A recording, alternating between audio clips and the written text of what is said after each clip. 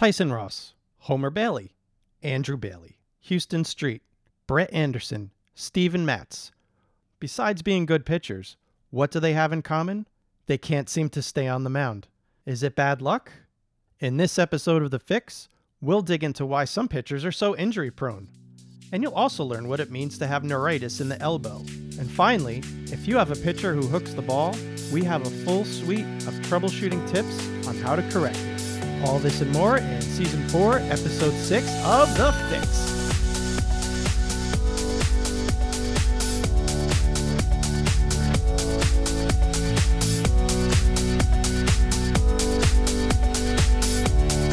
All right. Thank you for tuning in to Season 4, Episode 6 of The Fix, featuring baseball pitching motion troubleshooter Angel Borelli. And we are recording it right around the middle of June for those of you who are listening in the future. This week, we actually have some good news in trending topics. We have a number of pitchers who are coming back from injury. It seems like all of the injuries that we had back in spring training, and we sure had a lot of them, didn't we, Angel? We did. Tons. Yeah, so now what's happening is a lot of these pitchers are starting to come back. The Mets just had two pitchers come back, Seth Lugo and Steven Matz. They both had elbow issues that we thought might require Tommy John surgery. A couple other pitchers here who are coming back. I know Brad Boxberger is on the way back.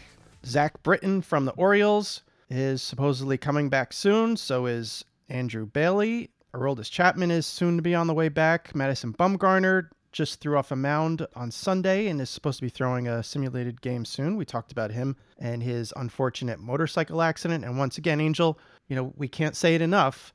Pitchers need to stay off motorcycles. Yes. So, Angel, I was going through the list of injuries, and there was one that caught my eye because I don't know if it's just being described differently from what we normally see or if it's something that's unusual. There's a pitcher on the White Sox named Nate Jones who has had 2 MRIs after symptoms of neuritis in his pitching elbow. And I don't remember seeing the term neuritis as a symptom. I mean, I'm sure it's been out there before, but it's not something that's fairly common. So I was hoping you could tell us what exactly neuritis in the pitching elbow might be. Well, the reason why you don't recognize it is it's usually called ulnar nerve inflammation.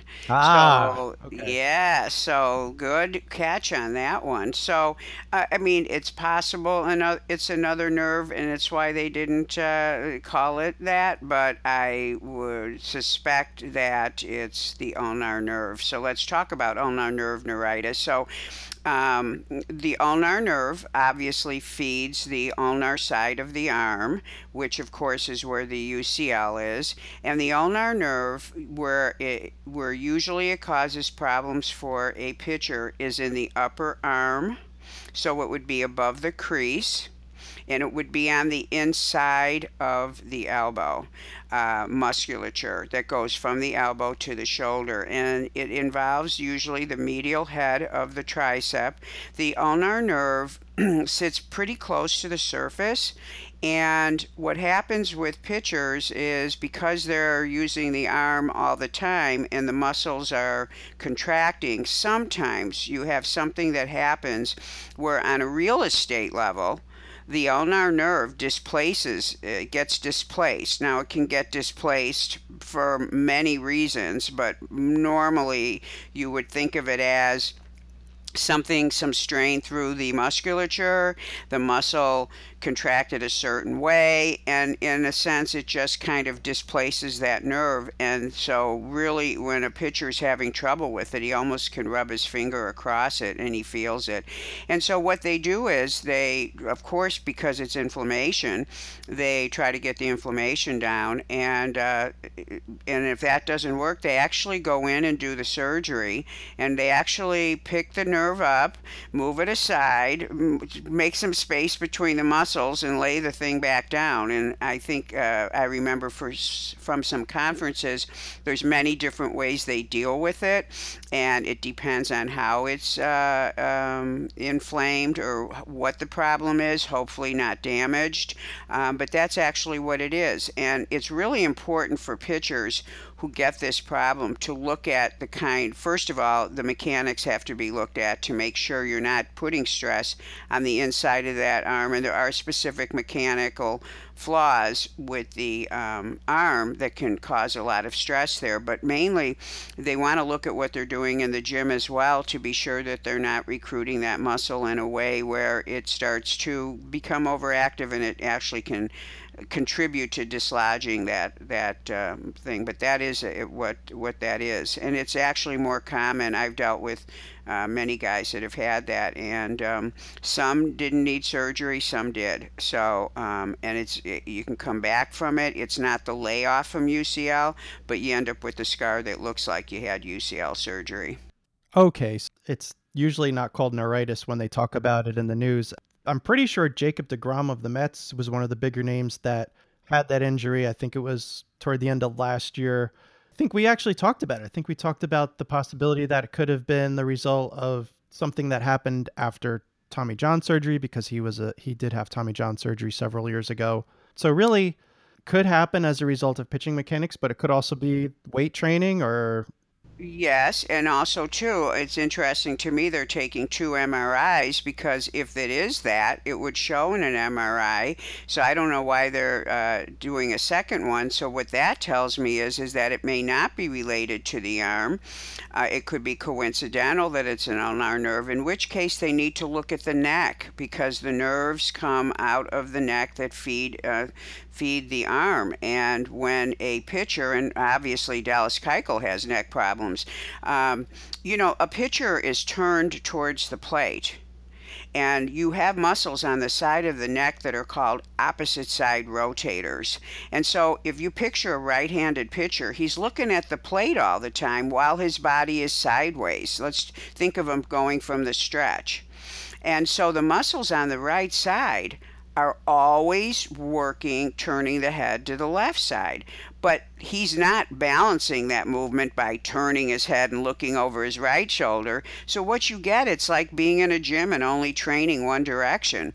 So sometimes those muscles get really tight because of the imbalance of both sides. And if that muscle pulls on one of the vertebra of the cervical vertebrae, it will pull that bone out. This is why chiropractors are awesome at this, especially the ones that have a true experience with neck adjustments. If that muscle is pulling that bone out, that nerve's going to start to be affected, and then that nerve gets affected. And this is how we know we need to go see a chiropractor. We get this pain in our neck, then all of a sudden our little finger's going numb, which would be one of the symptoms that he probably had. His baby finger would be numb, and that's the ulnar nerve feeds that finger. And that's when you go and make sure you're in alignment. In fact, to me, that's the first way I would approach it, is take a look at the bones, because what's interesting is the neck of a pitcher is always developed on one side more than the other because of the way their head is turned. So guys, when you start to have problems in your arms, especially things that are nerve related, think of where the nerve originates at and go get that looked at. And of course, continue with the medical approach as well with MRIs. But it's telling me that if they've had two MRIs, something's inconclusive. And I'm hoping that they know to have his neck looked at and see if the source of the problem is coming from his cervicals. You're talking about the pitcher, the way he's facing on the mound all the time. And it just came to me that I remember when I was a young pitcher in high school, and I remember reading somewhere or learning somewhere from a coach or something about when you're taking signs from the catcher that you should try to keep good posture and stand straight up and have the ball in the glove. I just want to throw this out there. If you're the kind of pitcher who likes to like lean over and peek in and look for the sign that way and put his arm, behind his back, when you do that over and over and over and over and over again, hundreds of times a game and thousands of times a season over season, is that something that could actually lead to, an issue with your back or your neck or something like this? Well, first of all pitchers, I don't care if you're going from the windup or the stretch, the right side of let's talk about a right-handed pitcher. The right side of your abs, your obliques, the right side of your back muscles, which the muscles that go from the neck, they go all the way down. There's groupings that go from the occipital ridge of the head, which is that bone in the back of the head, that go all the way down next to the spine, all the way to your pelvis. And if you're rotating to one side, which all pitchers do, I mean, I don't care if they're going from the stretch or the windup, their lead leg, when their lead leg goes out, they're sideways. And at this point in the motion, they're looking at the target, and then they rotate to bring that backside around to square up. So it's like getting on the ground and doing rotations for your abs and only going to one side. So the biggest issue we have with one-sided athletes, this would be true for golf as well, and for tennis players, is that you need to, this is why athletes need to train. You can't be on the field balancing this, but you go in the gym and you balance it.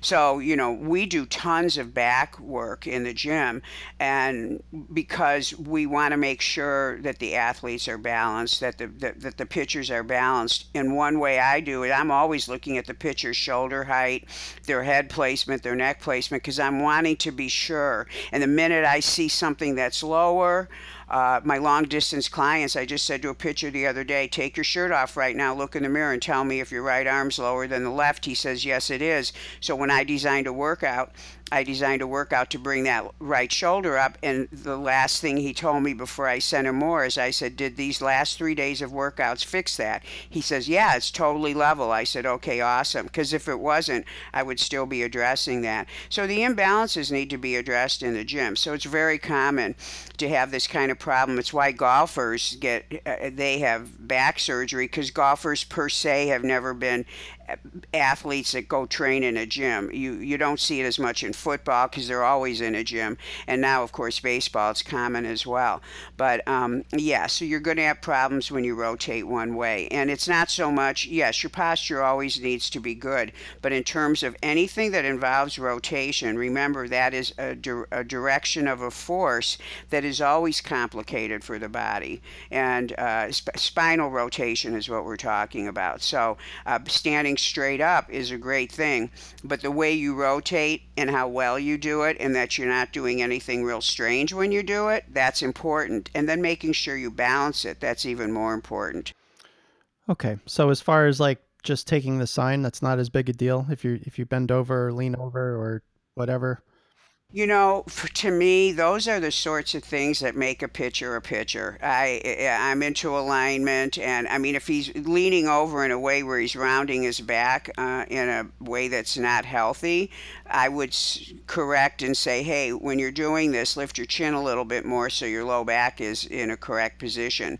But most of the time, the things that make a pitcher who he is, I don't like to take those things away from him unless he's having a problem. So if a pitcher says, every time I lean way over and I take my signs, like I was watching a pitcher last week and I can't think of who he is, but the guy who raises his arm out to the side and he looks like he's doing a hangman kind of thing. I know he's a very famous pitcher. I just don't have that chip for remembering names, but I remember thinking, wow, that's really unusual. If he said to me, wow, I have so much pain when I lean over and take my signs this way, well, then we would have to rebuild that, and he'd be happy to, because he doesn't want to be in pain.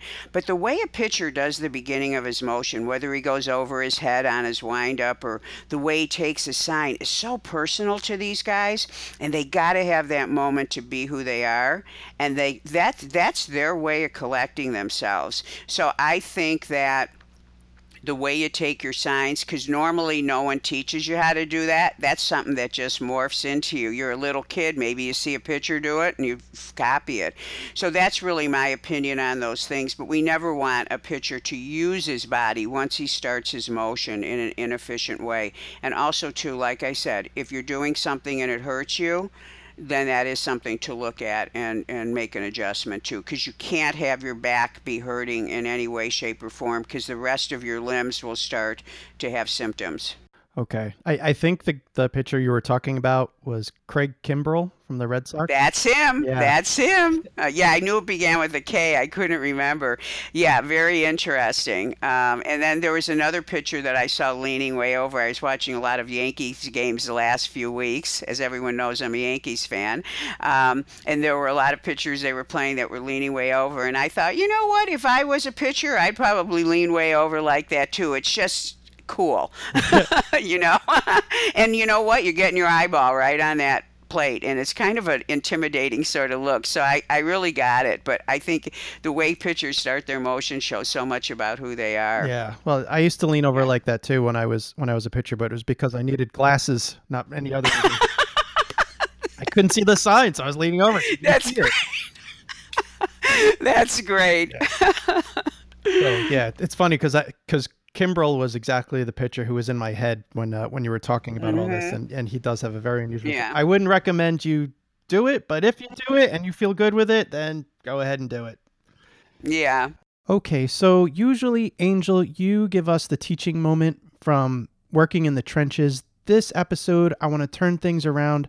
I have a question that I'd like you to answer for the teaching moment. So, I'm going through the list of all the injured pitchers, the guys who were on the way back, getting injured. I just want to throw some names at you, Angel, for a moment, and I want you to tell me after I'm done if you see any similarities with all these pitchers or anything in common. Andrew Bailey, Homer Bailey, Charlie Morton, Tyson Ross, Tyler Skaggs, Jared Weaver, Trevor Cahill, Brett Anderson, all those names. You've heard them before? Any of them? Well, let's see. We've been doing this specific podcast, for how many seasons? We're on season 4. Right. And before I did this, I did it was a spree cast, and so it was a visual thing. And Right. I think we did that for 2 years. You were actually a guest on that, and that's Yeah. how I got to know you. Yes. Yep. So this is 6 years, and those names over the last 6 years have come up more than one time with injuries. So they seem to be in a club of I get injured, and then I get injured again, and then I get injured again. They're the repeat injury pitchers because I know Andrew Bailey. I was talking about. I actually predicted him and an injury he was going to have to a reporter that interviewed me way back. And I said, oh, by the way, so and so, because he was talking about a specific team, I'm worried about him because of such and such. And about 2 months later, he writes me a letter, and this is all he put down. He was a reporter for a great newspaper out here. He wrote in the email. This is all he said: "You're scary," because my prediction rate's pretty high. So yeah, I recognize those names. All right, ding, ding, ding, ding, ding. You got it. They are all in that club of just constantly getting injured. Now, Angel, these same guys keep getting injured over and over again, and it's not always the same injury. Sometimes it's a forearm, sometimes it's an elbow, sometimes it's a shoulder, sometimes it's a hip, it's a back, it's a neck, it's a this, it's a that. Are these guys just unlucky, or is there some common thread among them? Is it the water they're drinking? Are they on the wrong set of Gatorade? Like how does a pitcher become, just susceptible to injury and just can't stay on the mound? Well, I think that it has to do with something that I talk about all the time, which is if you don't figure out the cause of an injury, and this would be your very first injury you ever sustain, if you don't find out the cause of that injury, you will do what it takes to heal it, and you will use a band aid approach to getting better. But whatever caused it is still there, and it may rear its ugly head immediately, or it may allay itself for a while, but eventually it's going to catch up with you again. Now, let's say you had an injury that in your shoulder that you never identified the cause. So you get better, you do the rest, you take the anti-inflammatories, you do a therapy program, and then you get back on the mound and nobody's looked at why did your shoulder all of a sudden start to hurt. Unless it's a very unusual situation, and sometimes overuse, but overuse is really more, you could call it a weakness. If you don't look for the weakness that allowed it or the mechanical issue that allowed it, you are going to either get better and then you re-injure it because you're doing the exact same thing, or your body is going to be really smart, make a little adjustment so you don't use that shoulder the same way, and then the next thing you know, you've got elbow pain. So in this group of pitchers where you have the guys that are always injured, it's important, is it the same injury or now is it something else? And what that tells me in either case is nobody ever gave them the cause of the injury. And when you don't know the cause, and I keep saying this, so I hope everyone, everybody hears everything when they need to hear it. That's why we repeat things when we're teachers, because it may not be pertinent to you, so you don't really take it in. But your body has one way of talking to you to tell you you're doing something wrong, and that is through soreness and pain. And it gets really mad when you don't listen, and then it breaks down to a point where you have to be shut down from either walking down the stairs or going to work or playing your sport or whatever it is. It will shut you down. And if you don't listen, you'll end up on a surgical table. So this is true for all human beings. Your body only has one way to say, hey, you're doing something wrong. We're a machine that's put together with kind of like nuts and bolts. If you've got a window that slides up and down, but you grab underneath it and try to pull it towards you, something's going to bend in the frame. Something's going to break. So the joints are designed to move very specifically. So it moves very efficiently when when you're moving a window up and down in the track. Wow, is that easy? But if that window's off the track, you go to lift it, you can't even move it. That's the way the body's designed. So if you're getting a symptom, when you're especially a pitcher, you have to understand there's a reason why it's hurting or sore or not recovering all of a sudden. You have to find the cause. And if you don't listen to your body, it will morph into something else. And even when you get past the original injury, you'll either re-injure or you'll have a different type of injury because the body's pretty smart and it will reorganize on its own your movement. And I'm not saying in a way that, you're not a righty who's going to all of a sudden be a lefty, but it'll make these adjustments in a way you may not even notice. That's why we see, he's out with shoulder pain. He's out with elbow pain. He's got forearm pain. Oh, and now his hip hurts. Or his hip hurts and now his elbow hurts, because we have correlations to where the lower body, if it hurts, it'll do something to the arm movement. I mean, we know this, but also as a kinesiologist, I know this because of the way the body's organized. So this goes back to not finding the cause of the injury. And always remember, everybody, coaches, pitchers, whatever is hurting you is not really the reason. The reason is not lying in that joint. Usually it's another joint that created your limb or whatever it is to move in a crazy way. And that crazy way it moved because of something else is what is hurting, but it's not the cause. So you have to be, and that's why when I work with injured pitchers, I do what's called a forensic analysis. They tell me their forearm hurts. Well, it's not that their forearm is doing something weird. I mean, sometimes it is, the type of pitch they're throwing, whatever. But, normally if I'm looking at an elbow injury or a shoulder injury, I'm looking at how does he get to the place where his shoulder and his elbow are compromised. So that's what is my answer to that. It's not bad luck. It's never finding the cause, and the cause keeps finding you. Okay, now let me play devil's advocate here.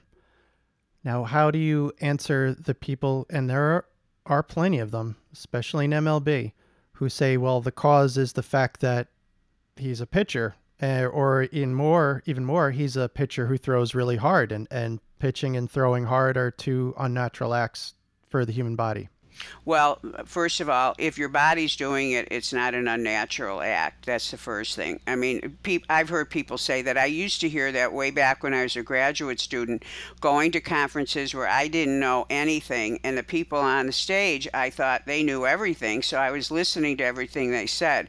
And I remember being taken aback by pitching such an unnatural motion. Well, a sport wouldn't be developed around it if it was that unnatural. Now, way back then, pitchers weren't training and doing all their things, but yeah, and the way some pitchers do pitch, it does look a little strange. But the deal is that it's not unnatural. Every joint is going through a motion that it does, because joints can't go through a motion that it doesn't do. If you do, it will injure immediately.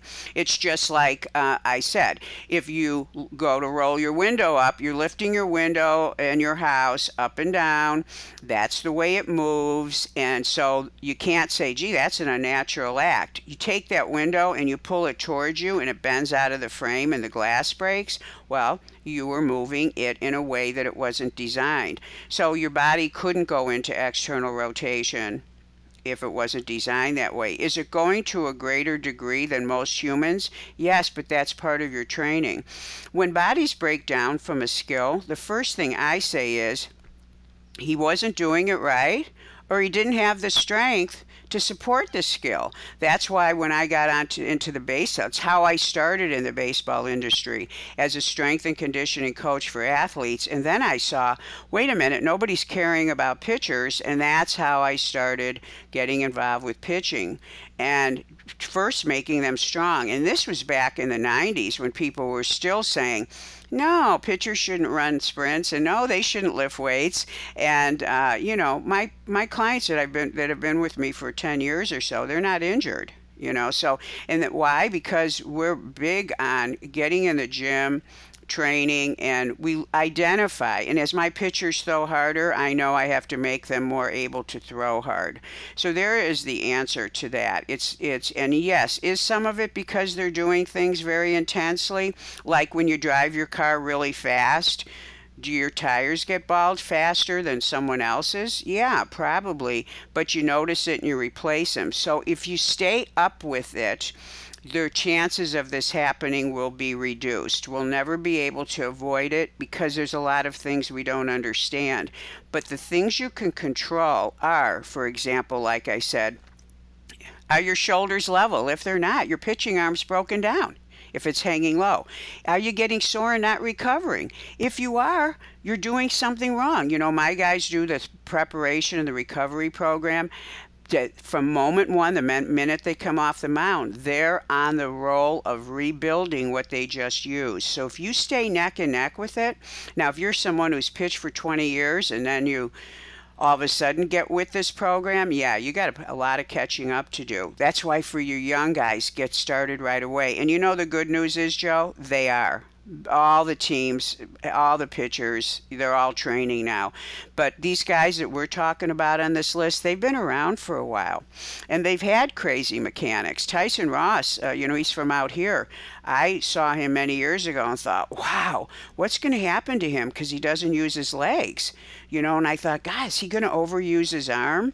So it's kind of that sort of thing where you go, those are things you can control when you're an athlete. So coaches, if you've got young athletes and you go, well, God, he's got a great arm, but wow, he can't even run or he can't do this. What you're saying is he doesn't look physically fit for the skill. The skill is the gift. The training helps you use your gift. So it's so important to know that. So I would never blame the skill. So when people say it's an unusual thing, the reason why I personally don't like statements like that is because then what? Is there any hope in that statement at all? Oh, that means, oh, you're a pitcher, you're going to get hurt. No, we always take the approach of, hey, let's find a solution. Let's do the best we can. If my pitchers get injured, which they don't, but if they do, if something happens, they don't sit back and go, wow, I was lazy, I didn't train, this injury, I could have avoided it. They say, hey, you know what? I've done everything right. My mechanics are sound, my training is sound. This was just one of those things. And that's the important position you want to find yourself in. Thanks, Angel. I mean, we're on the same wavelength, but that is definitely a prevalent notion around baseball at every level is that, if you pitch, it's just inevitable you're going to get hurt. And I agree with you. How that's a really hopeless way of looking at things. And Yeah. I really hope that, people listening don't take that approach. And I don't think they do if they're listening to us. The argument I like to use as far as the unnatural motion, there are a lot of supposedly unnatural motions going on in a weight room, like hammer curls and bench presses and squats and deadlifts and all of these different exotic, unique movements with weights and kettlebells and this and that. I don't know that the human body in any history was doing any of that sort of thing. But people don't get hurt when they're bench pressing, but some do. And some people get hurt when they're deadlifting and some don't. And, this is your field, Angel, weightlifting and everything. This is, mostly because of technique, wouldn't it be? Yeah, in fact, this thing I'm saying about pitchers when their body is talking to them. I mean, I've been in the gym. I mean, I started lifting weights in 1978, so I've been in a gym forever, and I've been a strength coach for 37 years. So I was professionally trained, and people would come up to me that, when you're in a gym, you know everybody, and people who go to the gym don't stop going. So there's people I see that I've been seeing for 30 years, and I can remember 30 years ago them coming to me saying, Angel, my shoulder hurts. And I say, well, I just saw you benching, and, your grip was too close, or you were like dropping your chest, blah, blah, giving him feedback. No, didn't change it, nothing. And the next week a year later, I see them. Where have you been? Oh, I had surgery. They come back still training the same way. Oh, I'm having elbow surgery. I mean, and then all of a sudden they disappear, and their body gave out on them. The body in the gym, the training there's no better training for the body than training in a gym with weights, because every machine is designed around the way the joint that it's working works. You think a guy sits down and develops a machine press, one that's calibrated with plates and or with selector eyes, I should say, and he's designing the way the handles move, and he doesn't know the way that part of the body moves. No, it's put together just the way a car is, so that your tires always move forward. Okay, you get in trouble when you drive up over a curve or do something stupid with your car. That's how it breaks down. But no, in a gym, it's the safest place because everything's directed towards the way the joint works. Unfortunately, you see people who don't honor that because their goal is something else. Their goal isn't to move correctly. Their goal is to lift more weight than their training partner just lifted, in which case the body will do whatever it can and get into any shape to move that weight. That's the same difference in when a pitcher at an early age is thinking about throwing as hard as he can instead of being concerned with how he throws. And that's why at an early age, coaches, we want to make sure that before they get to 12, and it happens at 12, that they still that you try to help them with how they do what they do, so that when they start wanting to throw harder, they've at least got a good foundation. And it's no different than we teach them in school. Hey, let's learn good grammar, and then if you want to talk a little slang, okay, but we've got to learn the ABCs first. And I think that that is something that in life is a good rule. And I know that all of us do employ that rule, but for some reason we kind of forget it when we're involved in athletics. So to me, that's the take home message here is think about how you do what you do, not just what you do. I think that's a great comparison, and I hope more people start adopting that idea because it baffles me that just about every sport on the planet, there are injuries and whatever, but no one ever says, oh, well, you play soccer, so you're going to get injured. Or pitching is the only thing that people accept the idea that it's hopeless and injuries are Hmm. inevitable, and it just makes no sense at all because it's a sport just like any other sport. It's an athletic movement just like any other athletic movement. If you do it wrong, you're going to get hurt. It doesn't matter if Hmm. it's pitching, soccer, ballet, whatever it is. You do it wrong, you're going to get hurt. It's not just Yes. because Well, I want to say one more thing about this. I get so many referrals from coaches, and the coaches I have the highest respect for, they call me and they say, "Angel, I've got this pitcher. He's got such a great arm, and wow, he throws hard for his age, and wow, he knows how to locate his pitches." But every time I look at him, I go, "Ouch, he looks like he's going to hurt himself. I want you to take a look at him." And I go, "Okay." And of course, my job is not to destroy any of those things he does well. But guess what? If he does look that bad and he's still pitching that well, that tells me how strong his gift is. Now my job is to bring up the other parts to equal that. It's not to cut down on that. And I never ever take that away from a pitcher, his velocity, his location skills. When we're in a training session, may that go wrong momentarily? Absolutely. But you make clear, hey, we're training. So coaches, when you find yourself going, "Ooh, that looks really like it hurts, but God, he's so good," especially at an early age, get on it with trying to get him to pitch more correctly physically. And a lot of times just taking an athlete and getting them in the gym.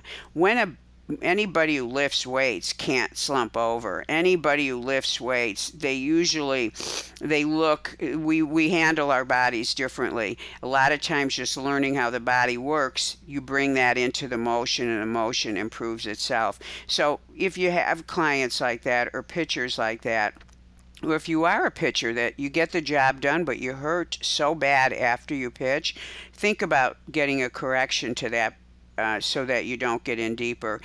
Always remember, the body always wins. You can't violate the rules of the bones, and you can't violate the rules of the muscles without paying a big price. It will always win. When that day would come is hard to say. It's sooner for some, later for others, but it always wins. Thanks, Angel. I think that's really good advice. All right, so we are going to move on to getting it done. We actually have a question from one of our listeners. Oh, good. And I think that you're the person to answer it. All right. Yeah. Earlier in this season of ours of Baseball Pitching the Fix, we discussed hooking the wrist. And we have a question from Justin K. And he says, in your opinion, how do you get rid of hooking the wrist when throwing? What kind of drills or philosophy do you have of fixing it? And I figured it would be easier to explain it here on the show. Oh, well, his name was Justin? Yes. Okay, Justin, I'm glad you wrote in on that. It's such a great question. And I love the part of your question where you asked, how do you even approach trying to solve that problem? Is it a drill, or what should your thinking be on it? And I'm a concept teacher. I like to teach concepts so all of you coaches can use your own creativity to come up with ways that work for you. So understanding the injury or understanding the flaw is really, really important. So just so everybody knows what we're talking about, so hooking of the wrist, if you don't know what it is, so everybody put their arm out in front of them so they can see, and the palm should be faced up towards the ceiling, and let's just bend the fingers towards your forearm, and that wrist position is called flexion. And so you're flexing your wrist. Now keep it in that position and just turn your hand over so you're still flexed, but you rotated your forearm so that your fingers are now pointing down to the ground. That's how the wrist would look when a pitcher is coming out of the glove. And if anybody needs a photo of this, I'm a Yankees fan, and so the other day I'm looking and I said, someone's going to ask about what does hooking look like? And I have a lot of pictures of it, but of course I got my phone out and I went up to my TV screen, and the master of hooking is Tanaka. How he has not been injured is amazing to me, because he has been a hooker most of his life, and I know he does go in and out of location problems, and I swear it has to do with the fatigue that that hooking does on his forearm, because the forearm rotates to position the ball. So if anybody were going to ask me, take a stab at why he goes in and out of being successful, I would say, well, he's tiring out his forearm. But that flexion position is one where the ball now is hanging down towards the ground, so it's lower than the wrist. Everything you have to do now, as that pitcher, he's got to come uphill. Plus, if you turn your hand back over and you make that wrist position of flexion, now close your fingers and go back and forth doing that. Flexing, flexing, flexing. And put your hand on the inside of your forearm just below the crease. See what's contracting there? So you're contracting all the muscles that work around the elbow joint and that work over the UCL. So the problem with hooking is you get forearm fatigue, number one. Number two, that part I just had you touch on the inside of the forearm, that's called the flexor pronator mass. It gets tight, it gets sore. Third thing that really goes wrong, you cannot recover. That forearm is the forearm is one of the most complicated muscle groups of the body, believe it or not. You've got wrist muscles, finger muscles, tendons. It's very complicated. And it's got tons of slow twitch fibers, which, by the way, they can go a long time without getting tired. Obviously, your wrist and hand are involved in pretty much everything you do all day long. So, of course, the forearm has to be something that isn't easily fatigued. But when you're doing a sport and a precision skill like this, you don't want to be fatiguing the forearm. The forearm rotates in addition to bending the wrist. Everything about a pitch is the way your forearm rotates and how you bend your wrist. That's how we have the different pitch types. Also, the wrist, they say when they've done the research, 21% of the velocity comes from the wrist. I don't think we want our wrist doing something it shouldn't be doing, because, again, you're not being quote-unquote efficient.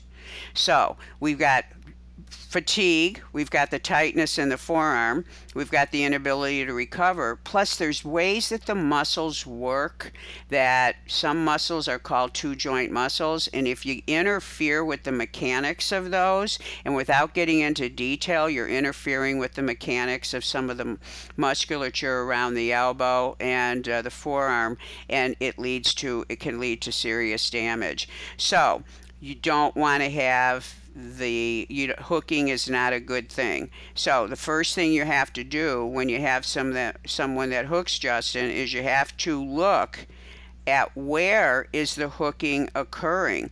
So there's a place you see it, and it's probably when it's already out of the glove. But you have to identify where does it start.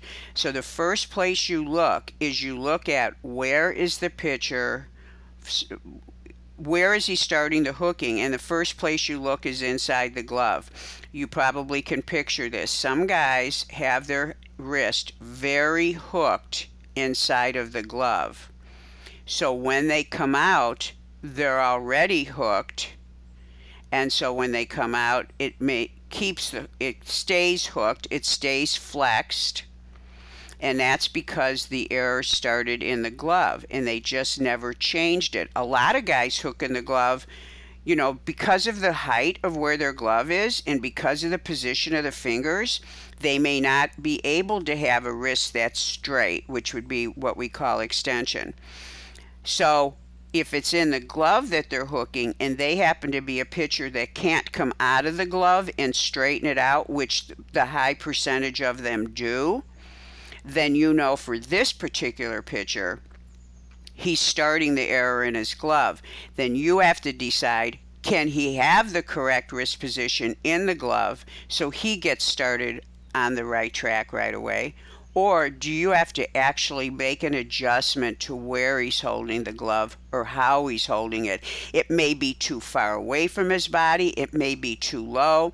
That's something for you to look at. But by identifying that he's already hooked in the glove and his wrist is coming out of the glove hooked and doesn't change, that gets you started to figuring out what to solve. You can't create a drill unless you know where the problem starts, because where it starts is the only area you have to work in.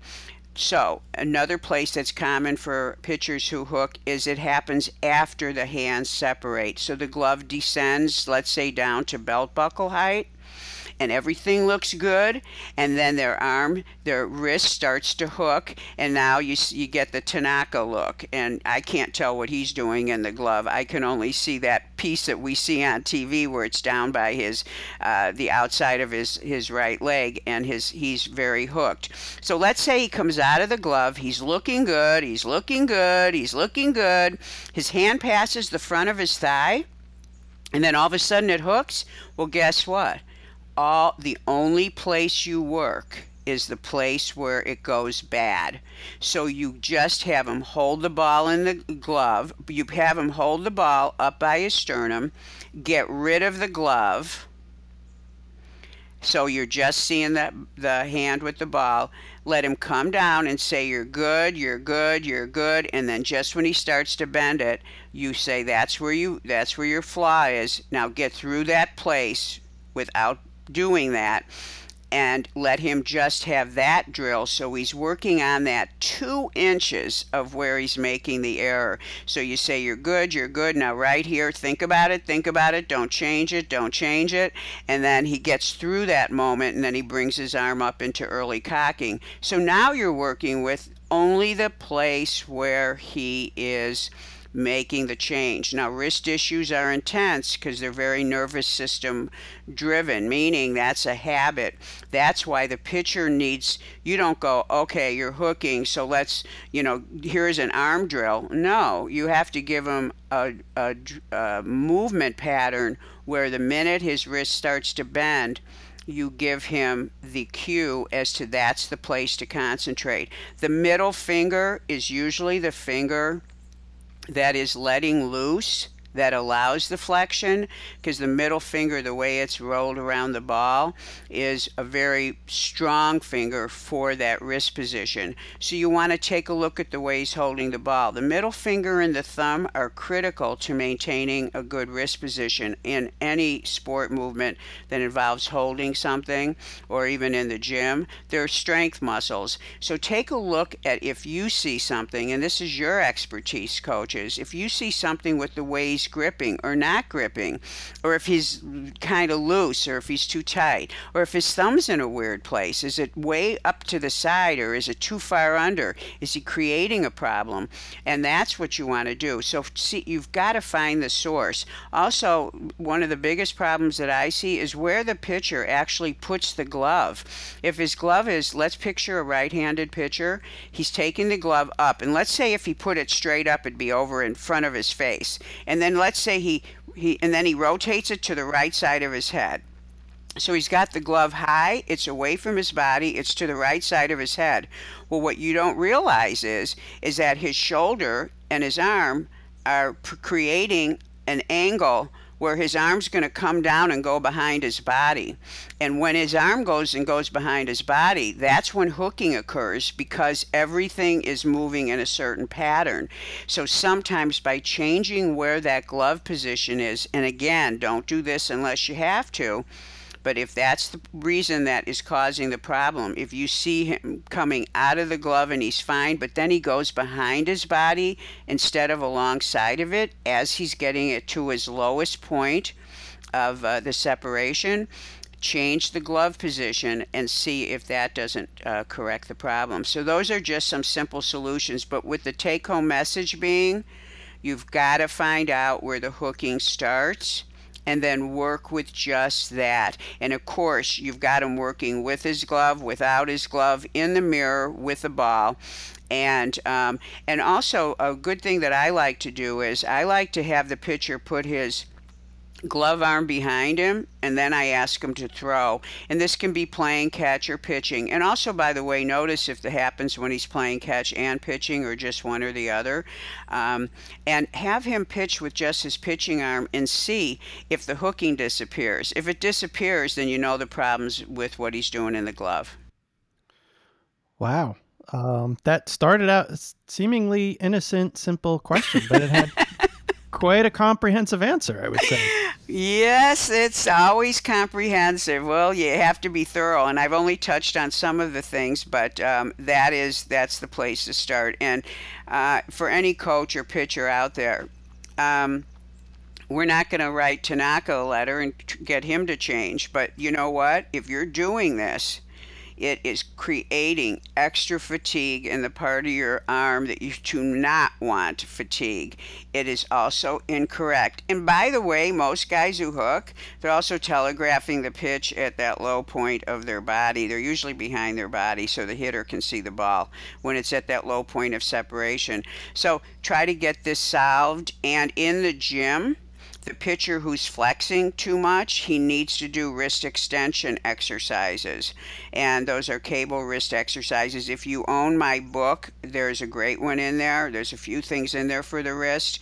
And if not, when you get to the gym, ask somebody who knows what they're doing there to show you how to do cable wrist extensions. And you'll get this problem solved. You have to it has to be two things: mechanical awareness and mechanics, and then also the strength in the gym. All right. Your boy Tanaka, he has had some injuries with his elbow. He does have a slightly torn UCL as far as we know, and he's just been pitching with it. And so that could be related, right? Yeah, and wow, if he wants to extend his career, that's a reason not to be stubborn about changing mechanics, isn't it, Joe? I Like, would say okay, so. I see when coaches say we don't want to change him. He's so good. If we change him, but guess what? When you change somebody in the direction of what's normal for the body, and none of what I'm saying is abnormal. Your body always likes to move normally. You're always going to improve what you do. But let's say you're him and he's got pain, and you say, hey, this is simple. It's your wrist. It's just a simple little adjustment.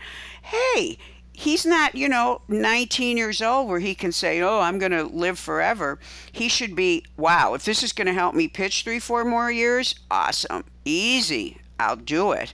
So I think that these are things to consider. So the sooner you catch it. So I'm happy that, Justin, that you noticed that your pitcher's doing it. And I think you're asking a great question. So I'm hoping that you're going to add to that list of arms that we're all saving. Absolutely. Yeah. Again, thanks, Justin. And this is why we didn't answer you an email, but rather on the show, because it would have been about 15 pages, I think. It's why I don't answer yes in email. It's like writing a thesis. Oh, well, if you can't be thorough, you shouldn't answer a question. That's what I say. So, That's a good philosophy. So I think we've given the pitchers and the coaches and the parents enough for this episode. Pretty chock full of information as always. Once again, this was episode number 6 of season 4 of Baseball Pitching the Fix, featuring Angel Borelli. To learn more about Angel, you can go to her website, gymscience.com, gymscience.com. And if you have any questions about pitching related to anything we've been talking about, or some question you have about keeping pitchers safe, you can always email Angel at angel@gymscience.com. You can also hit me up on Twitter. I'm at fixingpitchers. You can come to my website, fixingpitchers.com, where we have some extra notes and images and things related to the podcast. If you like this show, please share it with other coaches and players and parents. And if you haven't already, be sure to subscribe on iTunes or Stitcher, however you get your podcasts, or do it the easy way. Just get our app. Just go to your app store and look for Baseball Pitching the Fix. And that's the show for this week. We'll be back in about 2 weeks. Until then, I wish everyone safe and effective performance on the pitching mound.